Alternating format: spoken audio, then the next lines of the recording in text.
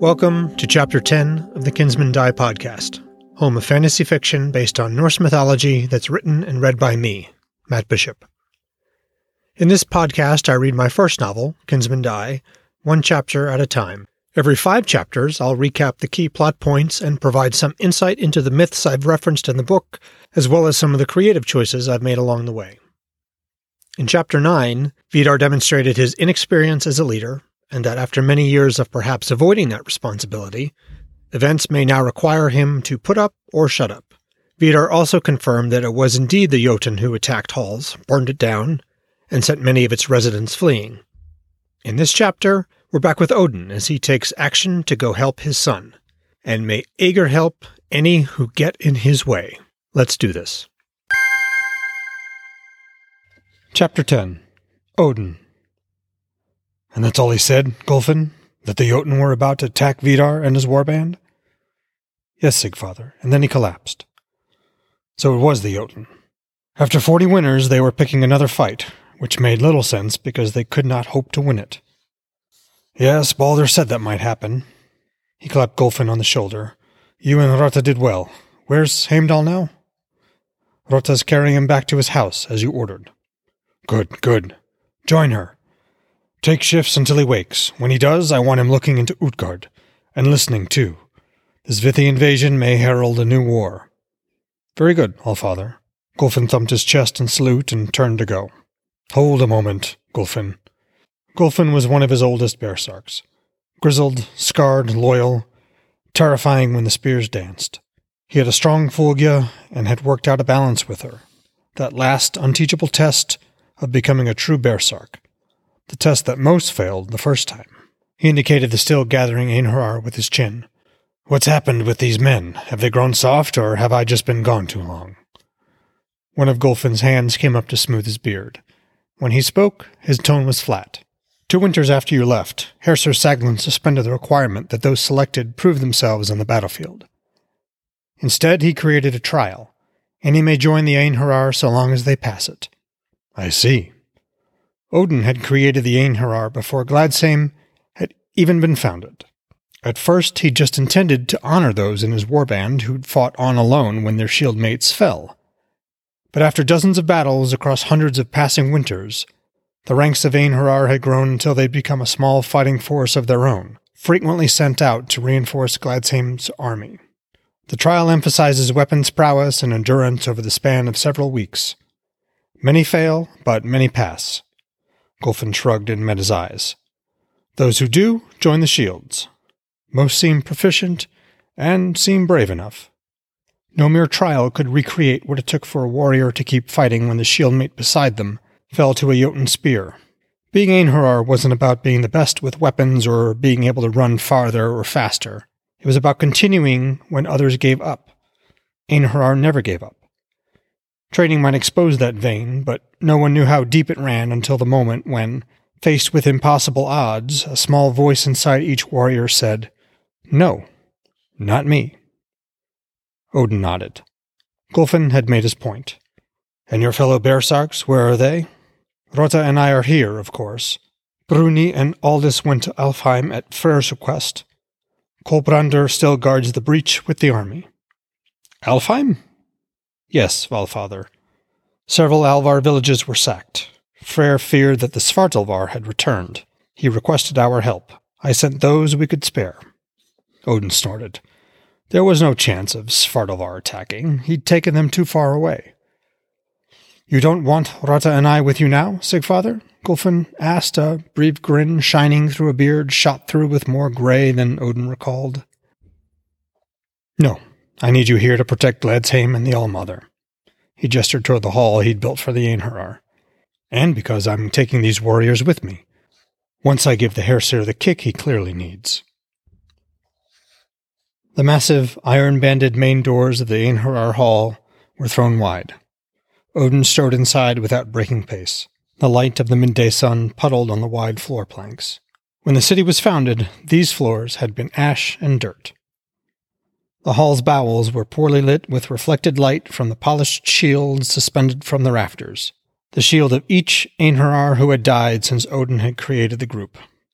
Sagland, the current Einherjar Hersir, loomed over a table set to the right of the entrance. Tall and thick-set, Saglin held a long stick with a curve at the end.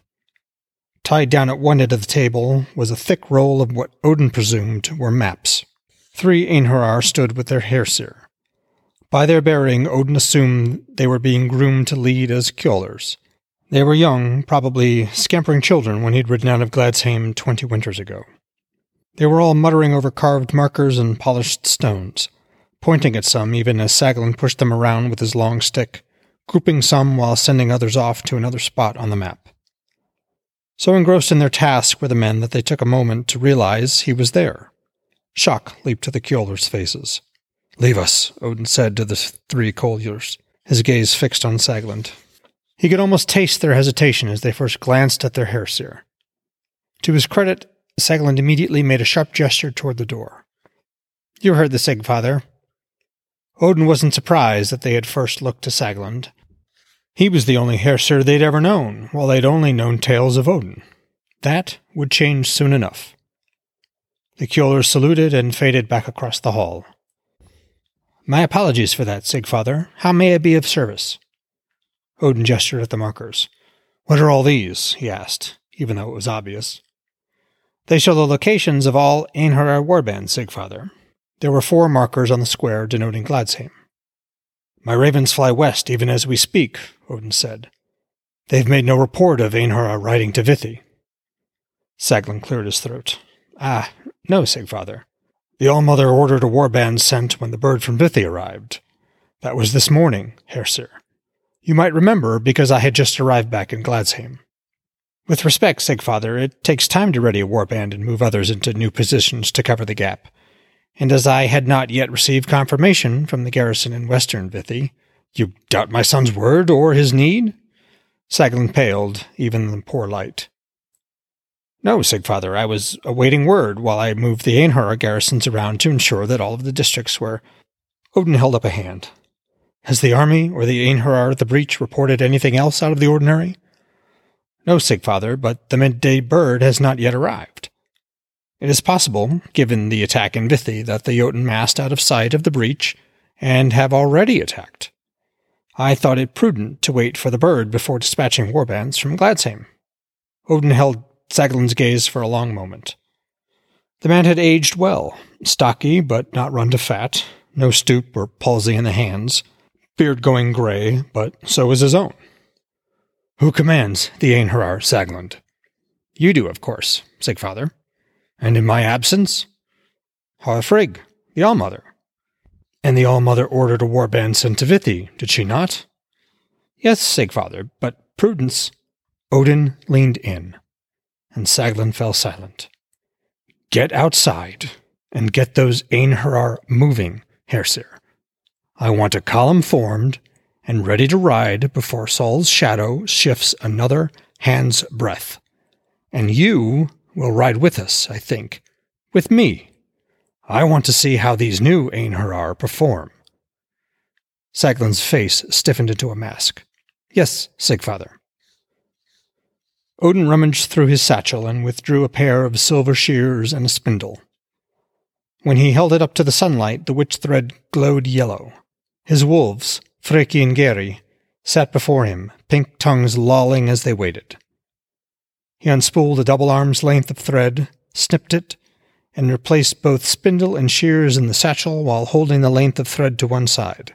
The strand of witch thread floated in the breeze.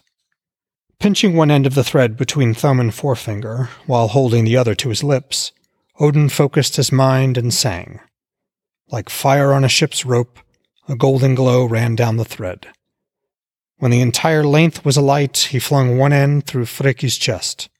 His fingers danced, and the thread looped back around to pierce Geri's back and emerge from his chest. Odin caught that end and tied it to the other. As he did, the wolves' gray fur shimmered gold. Go now, he whispered into their minds. Clear the road through the city to the sundown gates. Then head to Vithi, and from there head to Hals. The wolves both woofed and loped off. They would run howling along the looping road, past the training grounds and the large halls atop Gladsheim's central hill, descending next to the lower tier and the wide thoroughfare that cut through the city's shops and smithies, weavers and tanneries, weighhouses and markets. And as the road straightened and they drew close to the western gate, they would run past row after row of longhouses like ships packed in a harbor. The first howl reached his ears, long and drawn out in that eerie way of things receding rapidly into the distance. Odin stood, brushed grit from his knees, and grinned when a second howl, Gary's, joined his sister's. It was hardly necessary, but Garion joined it. He had probably also nipped at someone moving a bit too slow. The folk were out of practice, just like his Einherjar. It was time for them all to remember that when the Allfather rode to hunt the Aesir's enemies, his wolves ran ahead. Well, folks, that was Chapter 10 of Kinsmen Die. I hope you enjoyed it. Odin has confirmed that the Jotun attacked Hulls. 20 winters earlier, before Odin had left Gladsheim, he had appointed a man named Saglin to lead all of the Einherjar. According to Odin's Bearsark Gulfin, Saglin has changed the requirements for becoming an Einherjar. Worse still, Saglin appears to be ignoring direct orders from Frigg, something that she mentioned in an earlier episode. Next week will be the second recap episode. There's quite a lot of cool stuff to discuss, from Fulgia and Disir to Bearsark, Seither, Visions of the Future, and Odin's familiars, to name just a few. I'm looking forward to it, and I hope you all are as well. If you're interested in supporting the podcast, I have several requests. First, please leave a review on whatever podcast app or platform you use. They really help. And please share the podcast. That also helps a ton. And finally, please consider supporting my work by buying my books or in some other way. Likes, follows, Patreon locals, etc. Or just shoot me an email. You can email me at mattbishopwrites@gmail.com.